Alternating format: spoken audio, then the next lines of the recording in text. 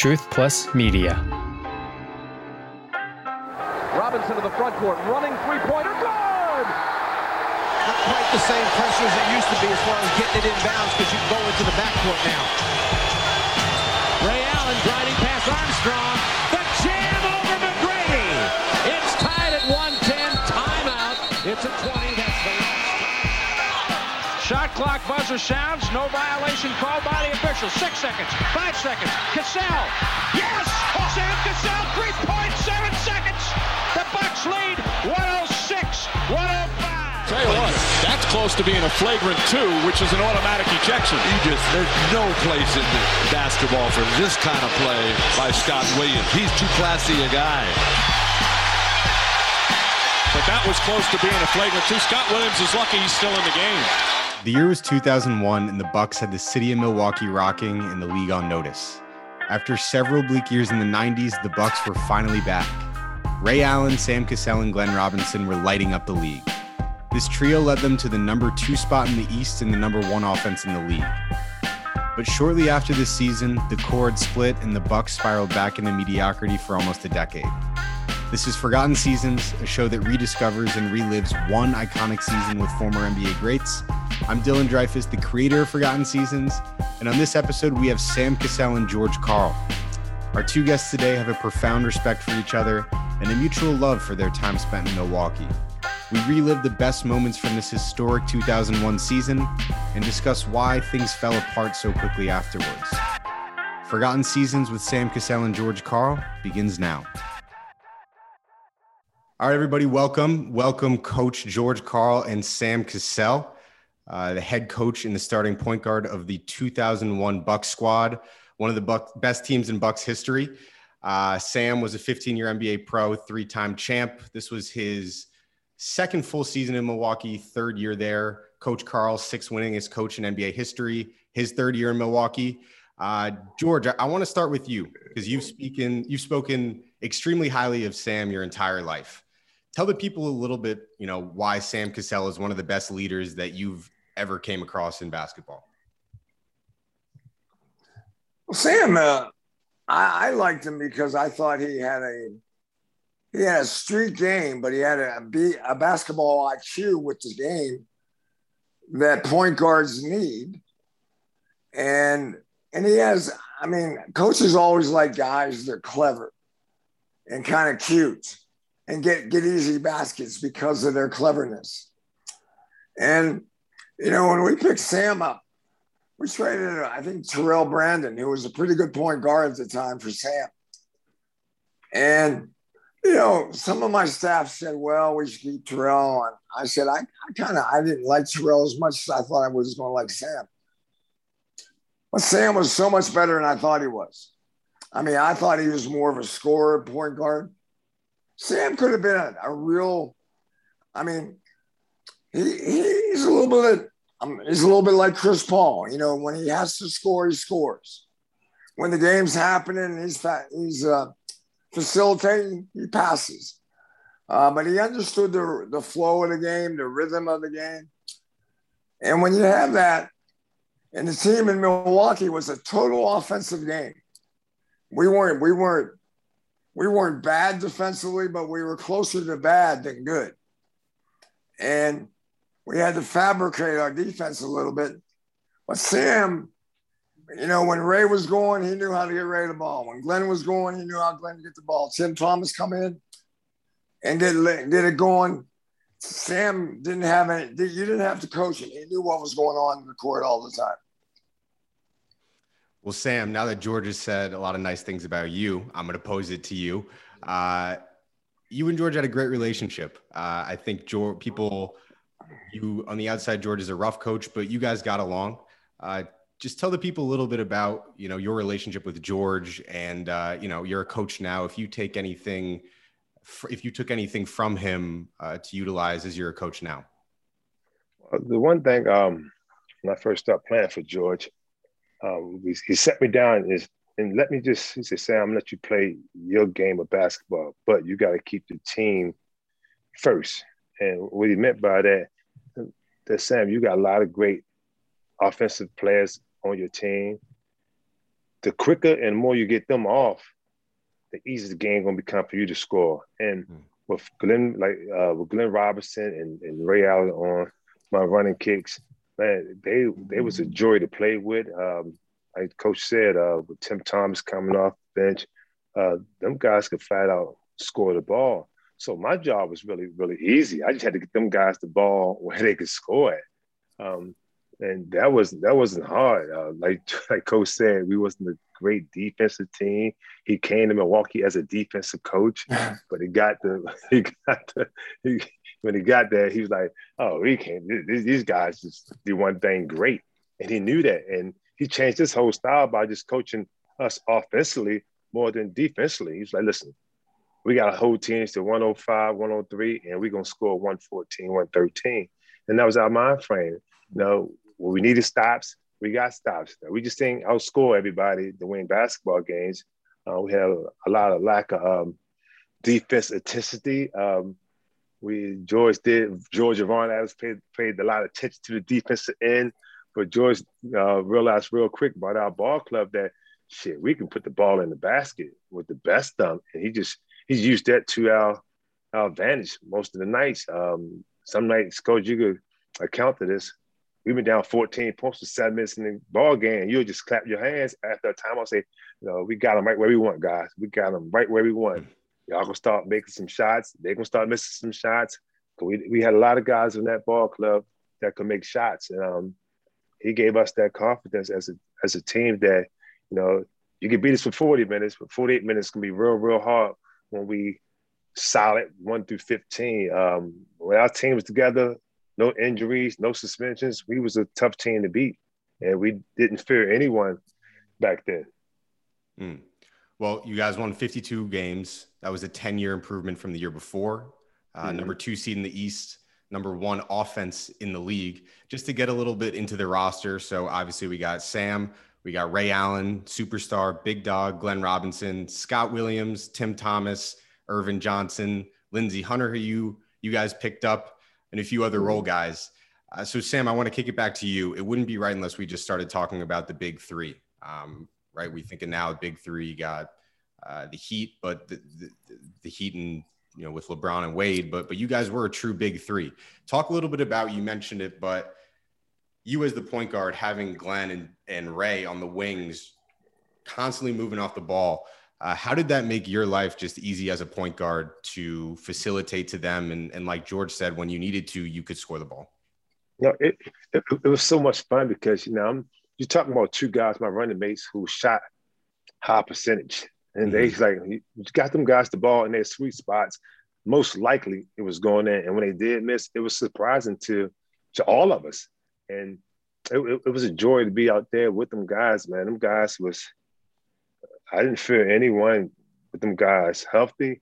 No team. We can score with any team.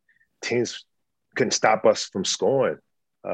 George with his razzle-dazzle offense. We just played the game of basketball, and it was fun to play. Everyone had the green light on our team until the last 3 or 4 minutes of the game. And it was going to be myself, Ray Allen, or Glenn who's going to take most of the shots, and our team understood that. Our team understood Glenn was going to get probably more shots than me and Ray, and sometimes Ray might get more shots than him that night.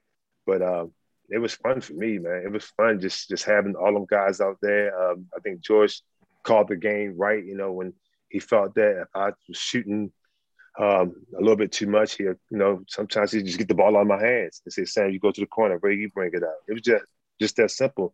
If Glenn needed a shot, he had called 13, high pick and roll. He knew most teams was going to trap me or show on me, and that would give Glenn enough room to slip out and make a shot that he was 55-60% at, an 18-foot jump shot on the left elbow. So coach did a good job just, putting us in situations where we could be successful. And it was fun. It was real fun to play for the Milwaukee Bucks that year. It was, I think you got to give credit to our big guys. Our big guys respected their role. Oh, yeah. Irvin, Scott, Darvin, and Jason Caffey, they knew they weren't going to get a lot of touches. And they knew that their job was to get Sam, Glenn, and Ray open as much as possible. And a lot of big guys moan and groan about that. They shouldn't complain. We don't have any plays for us. And I thought the guys, once we got it rolling in a good direction, I think we won like 23 out of 30 games at one stretch. In a stretch right after we started off really poor. And I'll be honest with you, there's two things I take from that team that when I was in my later days here in Denver and also in my last part of my career, is we were an offensive team. And what we could do is we could score 110, at that time 110 against anybody. Which even against a good defensive team. And our goal was we watched other teams play and you could play bad defense and they couldn't score 110. And so I learned that, most of my training has always been defense first. But I think where the game has come now, 20 years later, is you got to be a balanced team. Mm-hmm. And some teams are better offensively than defensively. And that's acceptable now in the NBA.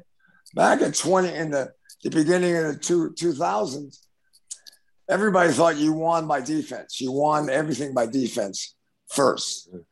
And I really respect the big guys accepting their role at a very, very high level of intensity.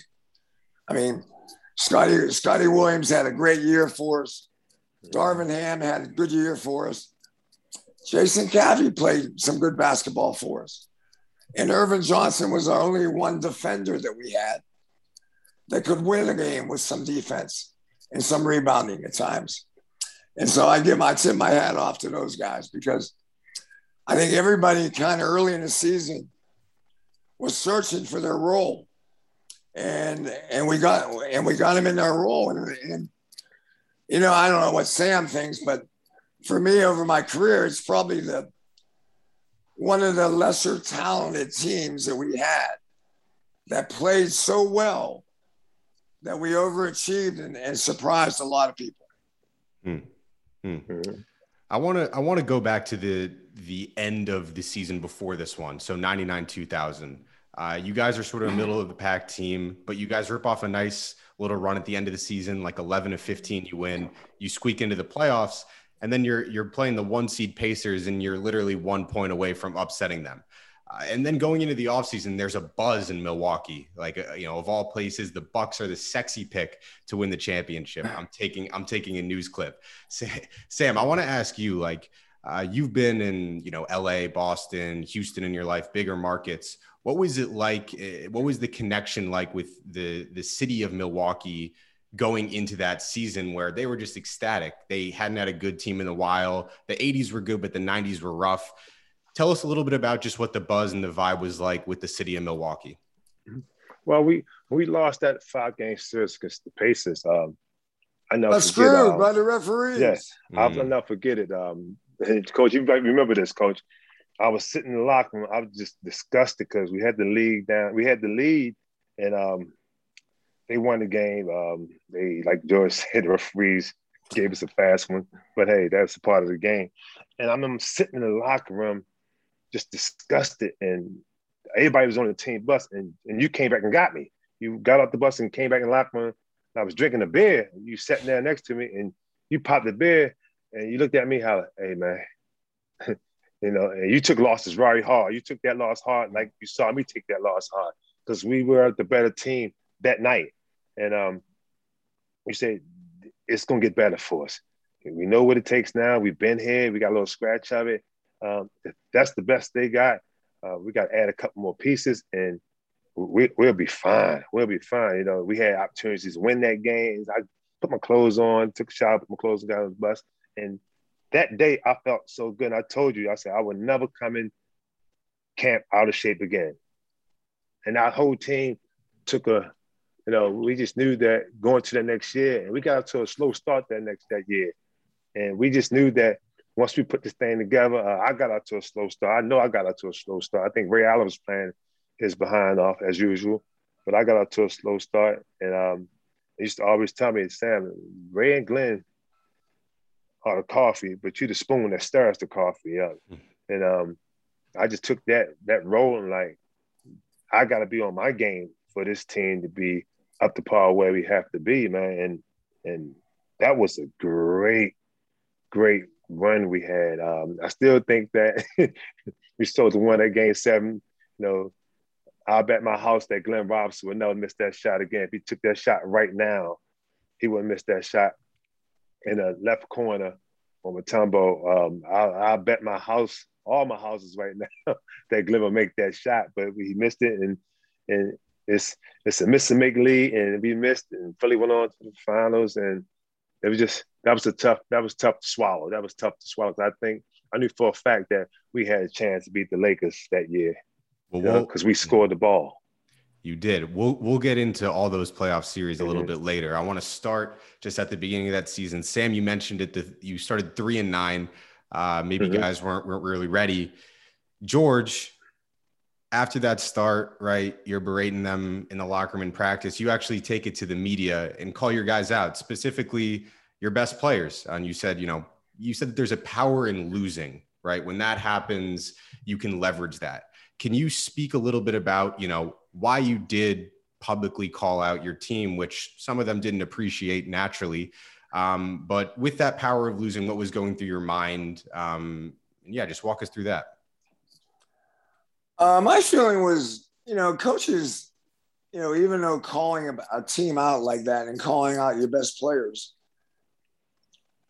Sam, Glenn, and Ray put me in a position of hypocrisy. We have 3 great scorers.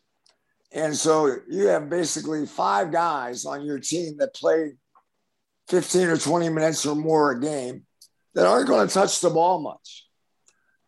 And so the hypocrisy, I thought, was building up, that I thought the players thought I was being too nice to Sam, Ray, and Glenn. That was my feeling. No one ever came to me and said that, but that was my feeling. And Sam, Ray, and Glenn, I don't know how to phrase it, but they're not the greatest practice players in the world. And we were a team that needed some defensive practice. We needed, because we weren't going to be doing, we couldn't do it athletically. We didn't have great defenders. It wasn't their forte. It wasn't their strength. But we needed everybody to do their jobs a little bit better than they were doing them. And mostly to be more demanding and pointing fingers at Sam, Ray, and Glenn. And then the hypocrisy settles down. You win a few games, you get feeling good about life, and you go on with the season. And sometimes when you go after your best players, it backfires. I didn't think it backfired that year. It worked that year. Sam, do you remember those sort of series of events and what the conversation was like among the players? Yeah, it was easy because George, he was telling the truth that, we wasn't scoring the ball as we should. We wasn't playing defense. So our losses came more often because we wasn't doing them 2 things. We wasn't defending, like I said. We wasn't scoring the ball the way he knew that we could score. So, he just called us out, and he challenged me all the time. And I never took offense to it. I just thought that's was him, being who the great coach he is. He's challenging us. And it worked. It worked because he said something in the media every day about us. It wasn't about the role players. It was about, Ray, Glenn, and myself, which I think was motivation, because players always say they don't look at the papers and read that stuff, but most on the hindsight, they really do. It's, and you look at the paper and George is going at us, just going at us. And I laughed it off. So I knew, I just got to be better. I got to be better, man. When I'm better, I think Ray will be better and Glenn will be better. So I put the initiative to be better, offensively. And like George said, just hey, be in the right place defensively. Be in the right place defensively. We switched a lot. We switched 1 through 4. And if I switched on the big guy, he wanted me to fight to get in front. And I just put more effort and time in doing the things that the team needed me to do to help the defense, become better. It was everybody's job. It's not my job, everybody's job. I think Glenn, he was fronting guys on the post. Ray was fronting guys. And once we got that momentum, man, like George said, we won a few games. We felt good about ourselves. We was following the game plan. And once we followed the game plan, we knew a team to beat us had to score a lot of points. Mm-hmm. But we eliminated some of their points, and our jump shot started going. We were a jump shooting team. The three of us, with Tim Thomas, Lindsey Hunter, Scott Williams was a range shooting big who hit the elbow jump shot, which was my lifeline. When we started inserting Scott Williams in the lineup, I think that's when our season took off. Because Scott gave us a dimension that we didn't have. We didn't have a five that can stretch the court and make a 15-foot jump shot. And once he started making that jump shot consistently, I know for a fact he opened my game up totally, because now when the big guys showed on me, I knew Scott Williams was going to make that shot. And I had so much confidence in him, and our team had so much confidence in him to take big shots and make big shots. Scott was a smart ball player. He took charges. He went to some terrible university in Chapel. I knew I'd get a spark out of him. Where he went? Went to Carolina. Oh, he went to Carolina. He went to Carolina.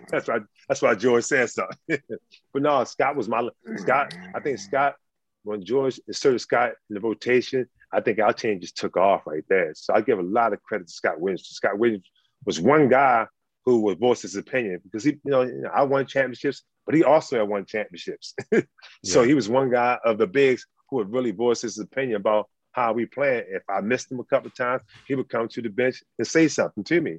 If Glenn or Ray missed him, he would say something, because realistically, he was doing the dirty work, taking charges, rebounding, getting us the ball. So I think he was the big part of that the big three. And we really missed him in one particular game. Yeah, for sure. Well, Dylan, we were 3-9.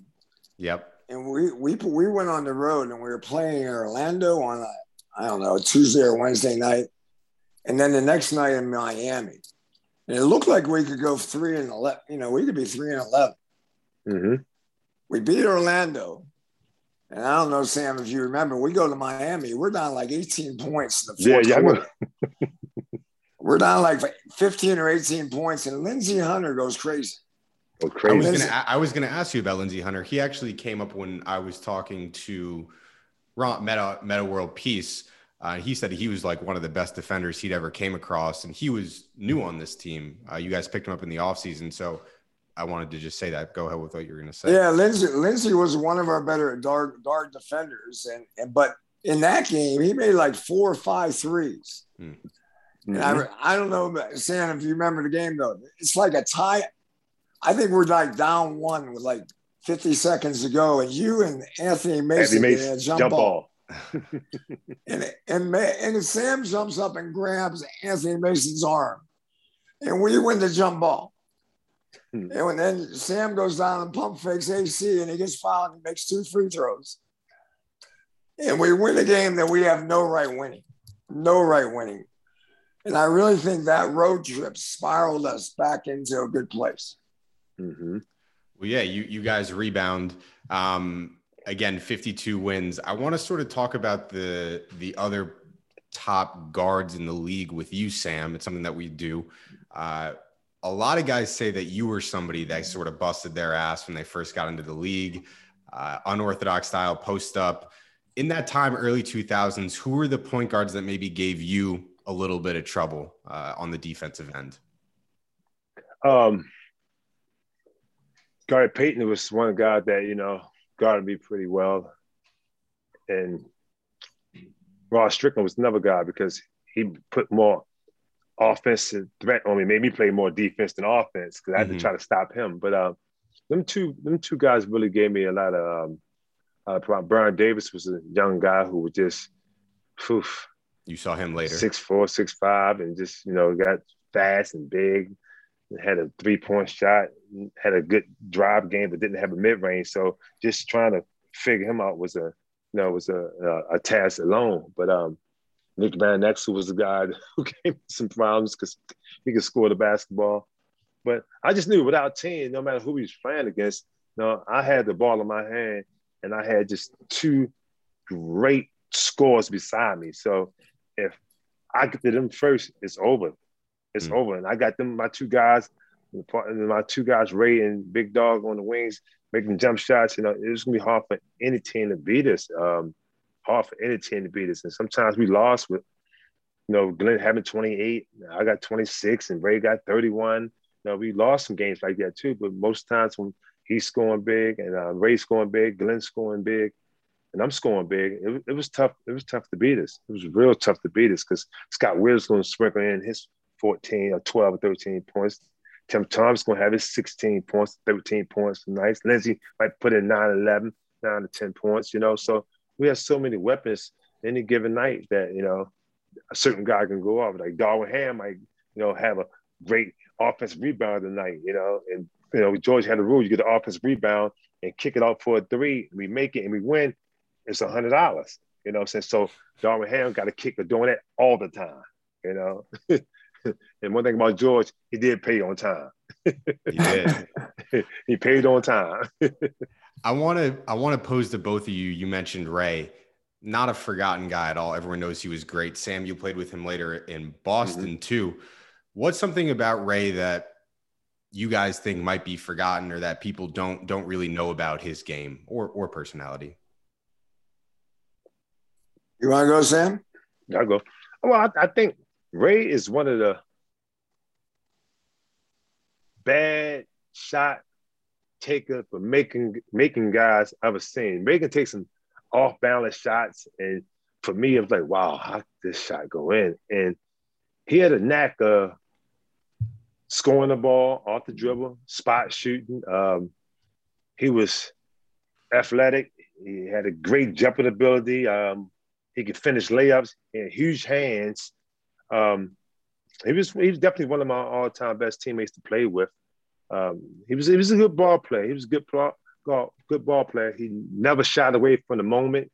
He didn't mind taking the big shot. He made a lot of big shots. Ray was just, you know, to me, he was a good teammate. For me, I never had a problem. His locker was next to my locker for 4 years in Milwaukee. So just watching him prepare for games was awesome because he put a lot of time in his shooting. He put a lot of time in his body, just getting himself ready to play the game of basketball. So, you know, I never had a problem with Ray. You know, Ray is he's a Hall of Famer for a reason. I think Ray was probably one of my most talented players I've ever coached that I didn't get the most out of.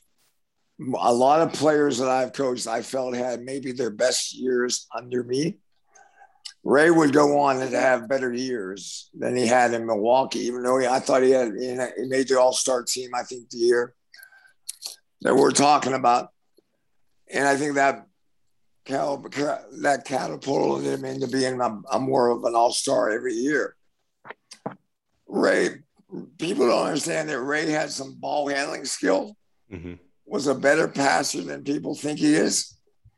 We would hit the ball in Ray's hands sometimes. But to be honest with you, Reggie and Ray were the first two guys that, as a coach, I wanted Ray to take 10 threes in a game because I know he's going to make them. And so even though we weren't a big three-point shooting team back then, I thought Ray was one of the first guys, along with Reggie, that brought the coaching saying, hey, we got to get this guy threes. So you're encouraging him to just keep shooting threes specifically. Yeah. When Ray got into the game, it was usually because he was making shots. And he also could, you know, I of all the guys in the backcourt defensively that I was yelling at, Sam has limitations. Glenn had some limitations, but Ray could have been a really good defender. And at times was a really good defender. Not as consistent as a coach would want. But Ray was, we had Dale Curry and Ray were the two best sharpshooters I've ever coached, by far, from the three-point line. Yeah. Now, Sam. King of the elbow. Sam inside the three-point line. Against Ray, I might take Sam. Interesting. So I want to get into the playoffs now. You guys are going in as the 2 seed. You go up against an Orlando team with T-Mac. The guy who was also supposed to be with him was Grant Hill, who was injured, right? That was sort of the beginning of his unfortunate string of injuries. But it's a fun hypothetical to think about, right? Grant Hill and T-Mac at that time. To play the hypothetical game, Sam, what does that duo look like? Oh, it's been fantastic. I think since Grant Hill was one of the best transition players during that time of basketball, and he was tough to stop in transition. He was a great layup maker. He had a great pull-up jump shot. Wasn't a great three-point shooter, but his pull-up jump shot, 6'8", fast. T-Mac was a guy who just flat out scored the basketball in three-point shot, post-game, mid-range, layups, athletic. So that'd have been it'd have been a nice matchup. But with Grant Hill out there, I still think that our team that year we was knocking on all cylinders, man. We had Glenn was getting 20-something, 23, 24 a night. Ray was getting 22 or 23 a night. I was getting 18 and 19 a night. So we still had time to do a lot more with that ball club. I think being scared of that matchup with Grant Hill and T-Mac, and it has been tough, but I think we still could have won. We still could have won. Absolutely, because our team was so deeper, and we knew where the ball was going, the ball was going to be in Grant Hill and T-Mac. But like you said, Grant wasn't there, and we seen a lot of T-Mac that series, a lot of.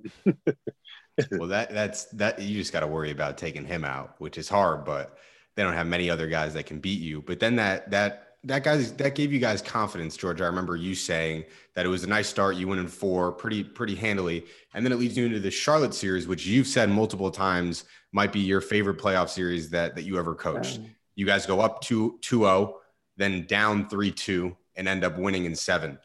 Walk me through and just tell us a little bit about why that was maybe your favorite series that you've ever been a part of. Well, every NBA series has momentum swings, and we take the first 2, and I think we get a little arrogant. We get a little fed up with ourselves a little bit too much. And the next 3 games, the style of the game changed back to kind of a low possession, power game, big man game, Jamal Mashburn kicking our ass game, Baron Davis getting more. I think Baron was somewhat of a young player then, but all of a sudden he was realizing he was a damn good player. It's his second year, I think. Yeah, and he was the guy I was scared of in Game 7, to be honest with you, when we got to Game 7. But Game 6 in Charlotte was one of my favorite games I've ever coached. We got down 17 or 18 points early in the first half. And, we could have broken apart. But we came together. And I think Ray had the big game. I'm not sure. And my recollection is Ray had a big-time fourth quarter. And, we fought back, got the lead in the fourth quarter, and went home. Sam also had 33 in that Game 6. Sam or Ray? Sam. Okay, Sam might have been the guy I got going. But, it was a very close series with a lot of momentum swings. And Game 7 was old school, low scoring, defensive-minded game. And I think we win it basically because we had the home court. And at that time, the streets of Milwaukee were going crazy. It was one of the wildest cities I've ever been in. It's kind of like, I think, what's happening in Phoenix and Milwaukee right now. They're so hungry for a championship. But Milwaukee got behind us. There was a street party every game, people walking around the city. And it's always fun playing at the end of May, early June. Sam, I know you guys were a confident group. You go down 3-2.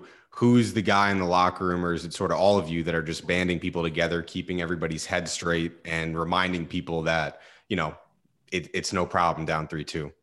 It was so crazy that I'm getting my pregame nap and I'm just watching the news and the Charlotte news, and they got the parade going, they got the balloons ready, fall out the ceiling, they got everything and the game was we haven't even played the game yet. We haven't played the game yet, and George came to the locker room and said, "Hey, guys, they counted us, watching the news in Charlotte, they done won the game already." Wow, and just walked out the locker room. I never forget sitting there with Glenn, and I said, "Man, come on. I need you to be Glenn. I need you to be the big dog today." And he said to me, "I need you to be Sam, man. I need you to be Sam I am." And I said, and I told Ray came in the locker room, reading a book or something. I said, "Ray, you got to be special tonight." And we got down, like George said, we got down. And one of the best speeches I ever had a coach give me was George Karl told us. We was down 11 points with 9 minutes to go in the game. So timeout. And he just sat down in his chair and he went down every player. He said, "Glenn, I need you to be who you are right now. I don't need you second guessing yourself. I need you to be who you are. Sam, run your team. This is your team. Run your team. Be who you are. This is the moment you live for." He just went down the whole line. "Ray, be that shooter we need you to be. Scott, rebound the ball. Irvin Johnson, defend the basket." He just went down the whole line in 2 minutes. And he made a very, very great point. Guys, be who y'all are. This game is not over. And we just rebounded and just came and won that game. And I just remember going in the locker room, walking to the locker room and telling Derek Coleman, because a good friend of mine, say, "Bring your ass back to Milwaukee now. Come on back down to Milwaukee." And he just shook his head and said, "Boy, I don't want to go down there." He knew that Game 7 was going to be hard for them to win. And we went down there and like George said, the fans was unbelievable, just like it is now. But I think there was more fans now, in Milwaukee right now. But the streets of Milwaukee, we got home, it was crazy. It was, I think it was an afternoon game we beat them. It was like a 3 o'clock, 2 o'clock game. And man, the streets was going crazy. Just driving to the game, seeing 600 or 700 people outside the arena just waiting, having a little block party. It was a good moment for the city of Milwaukee and for our ball club. No doubt. And then, so you guys win in 7 heroically, and then we go to the Philly series. I'm not going to sit here and ask you guys, was that series rigged? I mean, you can look at the stats. They shot 65 more free throws than you guys. Technicals, flagrants, all went to you guys. But what I want to talk about is you guys lose in 7, and after you lose a game or a series, there's usually things that you can look back on and say, maybe we didn't attack this guy enough. Maybe our defensive schemes weren't up to par. But with that series, is there anything that, schematically or from a game plan perspective that you could have done better? Because Iverson averages 30, but he shoots 35% from the floor. Ray torches it. Sam and Glenn play well too. So if you look from the outside, you guys do your job, the star players show up and you handle their star. So looking back on it now, is there anything that you guys think you could have done differently to change the outcome of that series? Well, on my part, I was just missing, our team was missing Scott Williams. We relied during that time of the year. Yeah. We really relied on Scott Williams. Scott Williams gave us an outlet. We had 3 guys that could play pick and roll basketball. And if you didn't trap us or put 2 bodies in front of us, most likely we're going to score.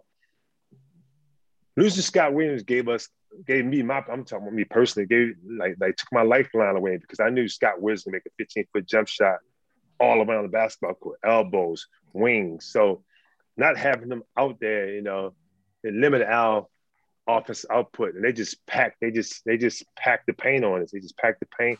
They trapped us. We didn't have we had Irvin Johnson out there, Jason Caffey, who played pretty well, pretty good that game, but he wasn't Scott Williams. Scott Williams was automatic from a 15-foot jump shot at the elbow. He was automatic. For a big guy to make that jump shot, and losing him, really, I think that was the part how we lost the game. We still had chances to win the game, but losing Scott was really, the guy we missed. And I think if he was out there, I think we had good chances of getting to the NBA Finals. I think the big thing in the series that it was just how the karma of the series turned against us between Game 6 and 7. We blow them out in Game 6. And I might have made a coaching mistake. And Larry Brown did something I thought that I'll always remember. He played AI in the fourth quarter of that game. And AI found some rhythm in the fourth quarter of that game. I think we were up like 30 points. And AI played and got some rhythm. Then they suspend Scott Williams on the airplane flight. Not before the airplane flight. On the airplane flight to Philadelphia. Just to give a brief little bit of context, he gets a flagrant, just for the people, he gets a flagrant in Game 6 that they call a flagrant 1. And then when you guys are on the airplane, they change it to a flagrant 2, which puts him over the limit, which is crazy. But just to give a little bit of context. And Scott Williams was kind of our intimidator. They had Mutombo and they had Tyrone Hill and they might have had another bully in there too. And Scott was the guy who was standing up to those guys. And so, you took our size out of the game with Scott, plus our guy, as Sam says, the guy can make a jumper.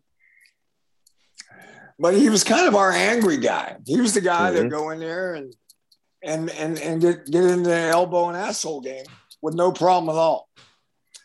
And then we took him out. And then Ray Allen in the second quarter, I think, gets hurt, sprains his ankle. Yep. And he's out. And Sam and I have a little discussion. And Sam, I thought, tried to do it a little bit too much at the in his seventh game. He tried to take it on his shoulder. I respect that. But instead of trying to figure out the flow, I think when we lost Ray, we kind of broke apart a little bit trying to find the answer. We knew the answer was going to be difficult to find. And I thought sometimes, that's where I think Sam and I could have been maybe tighter with. But it's a very difficult situation because that's the one game where AI played pretty well. Yep. Well, so you guys lose, right? 7 games. And it's sort of a fascinating study, right? The team, like the next year you missed the playoffs, and then the year after that, pretty much all broken up. And it happens like that. I guess just like what happened, like, you bring in Mason, that's one thing. Ray gets traded in 2002, 2003. But like, it all happens in a blink of the eye. I guess I'll pose it to both of you. Sam, maybe you start, like, what happened there? I just think we've been together for so long and we didn't reach the level of success that we thought that we could reach. And it became old. Basketball was always fun for me because George always challenged me. So we made the trade for Gary Payton. George called me to his room, and he was in Portland. Portland or Seattle. I don't know if he's going to Seattle. And he told me that he's gonna make a move, and how do I like playing? How can me and Gary Payton coexist? So I thought he was calling me to the room that he's going to trade me. and he's asked me how can me and Gary Payton exist. I said, George, I can play with anybody. And I think it was like 5, 6 games out of the playoff at this particular time because we was not going to make the playoff with the team we had, because it's just the matrix of the team wasn't good.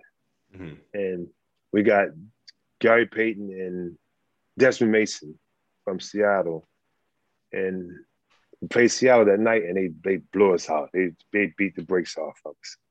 So Gary Payton joins the team in Portland, and George started me and Gary at the 1 and 2, and we just played well. And just this emergence of Michael Redd. So Michael Redd was our third guard. Yep. George said, I'm gonna play 3 guards. 3-guard rotation. Sometimes we might add another 4th guard, but we had 3-guard rotation between me, Michael Redd, and Gary Payton. Gary Payton was the first one to come out. Michael Redd come in, beginning of the second quarter, Gary Payton came in for me, and it worked. We won some games. We got on the road. The team knew that this was going to be Gary and Sam's show, and we just, made it to the playoff. I think, it was the AC. AC is against the Nets. Yep. Being like 6 games out of the playoff with like 14 games to go, we put together a good run. And GP, man, I gained so much respect by knowing how much of a winner Gary Payton is, man. He just, sometimes when, it got tough for me on the basketball court, he said, hey, man, come on now. This is what you do now. Come on. I'm here right along with you. Let's go. And he forced me to become a better basketball player. He forced me to get more, shoot more. He told me one day, if you're going to be outscored down the stretch, you got to shoot more, before the game. Mm-hmm. You got to get your proper work, and you got to start, thinking like you're a closer. And sometimes he closed games a lot, but he depended on me to be the guy who closed. I had like George said, I had a unique ability of getting fouled. I had a devastating pump fake to get guys in the air, and I was an 85% free throw shooter, so most likely I was going to make the free throws. Gary just gave us that toughness that you're not going to mess with us. Gary Payton and Anthony Mason out there, it was, and we had Irvin Johnson, and we had Big Joe Principilla, who's a rookie who George started, who George don't like too many rookies, but George liked this one rookie, Mm-hmm. And we played like 10 minutes. But he started. Choking. But it was good. It was good. We made the playoff. We lost in 6 games to the Nets, but it was good. It was good. And George, I mean, I think a lot of Milwaukee fans, unfortunately, blame you for Ray leaving, right? But you guys had a good relationship, and then maybe something went down. Walk us through what happened there, because everything was good. We got to be honest with you. I don't want to jump on anybody. But, the trade that hurt, the thing that hurt our team was we got rid of Scott. We thought we got a better player in Anthony Mason, and it just didn't work. There was just a negative energy. It became a confrontational team. Me against them a little bit too much.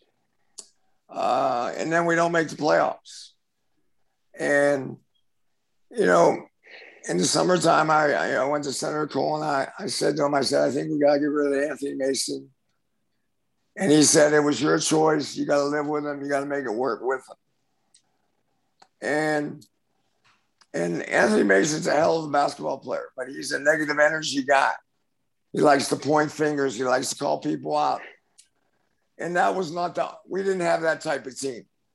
I called guys out, and having another guy do that was just a little bit too much.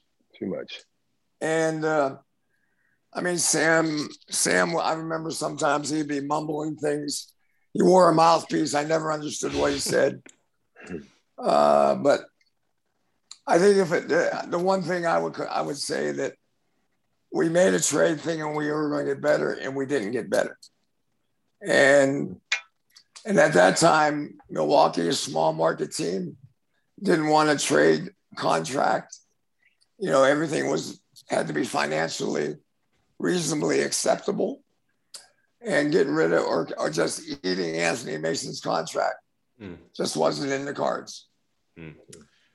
Sam, I know we're going to wrap up soon, but sort of as a coach now and in Philly, a team that has a superstar and has a real window, does this experience, that window closing so quickly in the blink of an eye, like, does that stick with you and make you think if you have a window, like, it's got to be now? There's a lot of talk about, you can get some younger players, get draft picks, but does this season sort of teach you that windows in the NBA can open and close in the blink of an eye?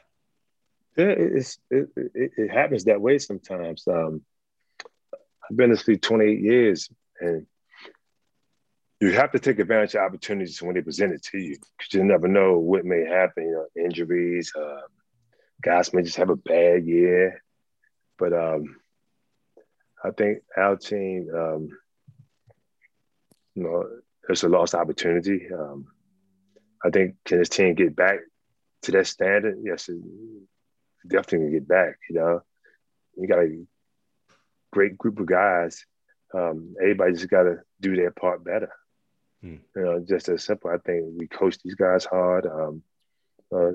Very, very enjoyable group of guys to be around. Couldn't ask for better. But I think this team learned something about themselves, about how and why you got to take advantage of opportunities. And, next year, we just got to do things better, more harder, with a winning mind frame. I think that's not a hard task. This team does like each other. This team, don't point the fingers at each other. This team is coached hard. This team, understand like nothing's given to you in the playoffs. So you got to take advantage. You got to take advantage of. And I think that's our job as coaches to get our guys to understand that more. And I think, with Doc, leading our group, we will do it.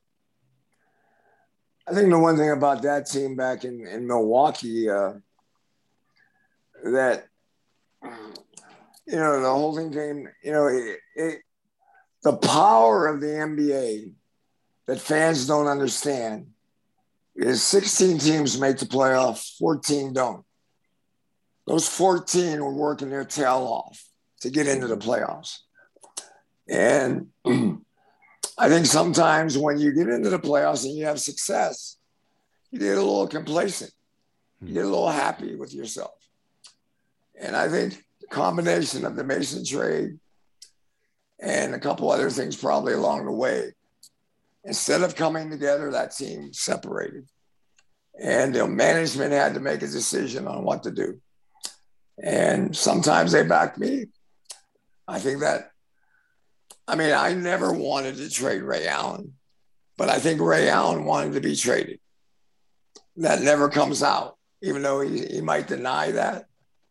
I know he had meetings with Senator Cole about that.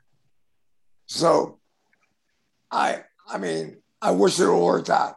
I honestly, Ray Allen's a hell of a player and a good person. And for whatever reason, the decisions of NBA basketball, it just didn't work out.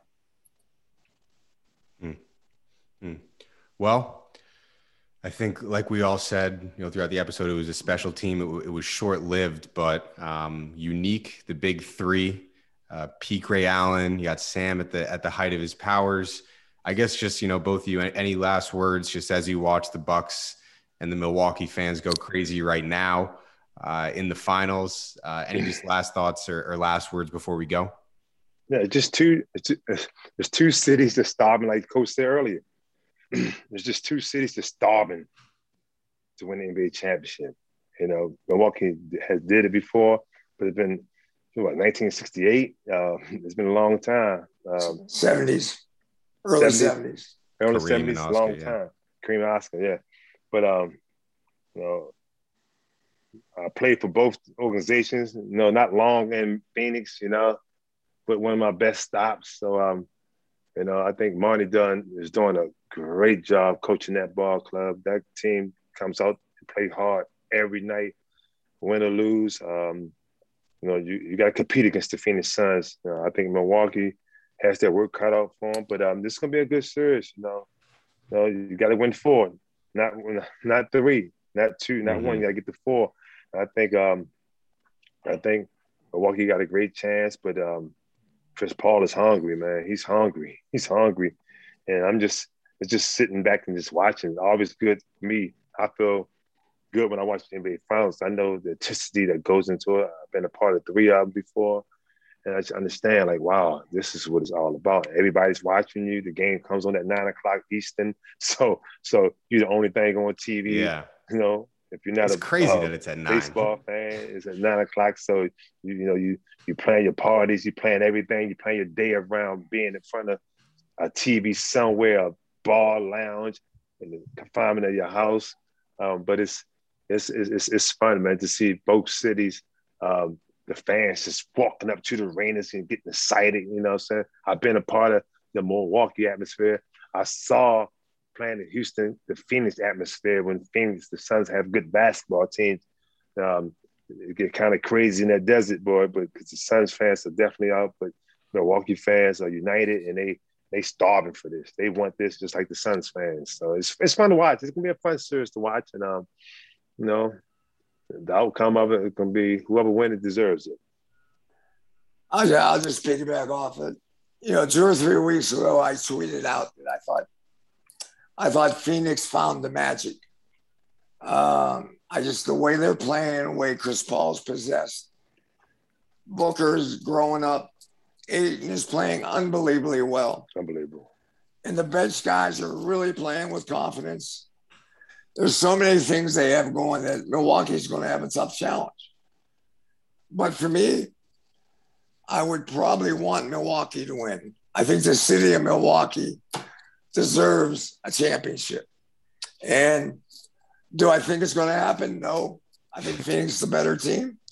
But in the same sense, I love the energy is back in Milwaukee, and hopefully they can keep it back in Milwaukee. Well, it'll be interesting to see what happens. And thank you both for joining Forgotten Seasons today. This was a pleasure. Sam, George, thank you guys for coming on. Thank you. Forgotten Seasons with Sam Cassell and George Karl on the 2001 Bucks. That was a really special one. Thank you guys for listening and for your continued support. We have a ton of Forgotten Seasons on the way with some amazing guests, so be sure to subscribe and review if you haven't already. You can find Forgotten Seasons on Instagram and Twitter, and visit truthplusmedia.com for more in-depth looks at these amazing stories from NBA history. And stay tuned, there are more Forgotten Seasons on the way.